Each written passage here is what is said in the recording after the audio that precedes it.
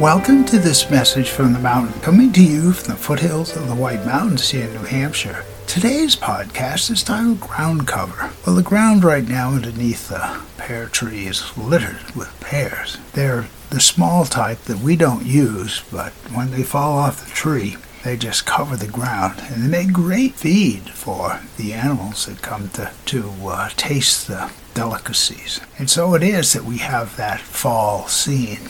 Pears on the ground, leaves beginning to change. And I think about what we leave behind, what we leave that other people might use. It's when you call it repurposing, so that it might be a physical item, it could be a thought, it could be most anything that we like to contribute to the whole, just as we feel that we're contributing the miniature pears to the landscape, which is giving the wildlife a chance to feed on some. So too do we as ourselves contribute if we choose to. My name is Michael Hathaway, and this is Message from the Mountain. It is my prayer these words are right and good for you, and if you hear them, thank you so much for listening.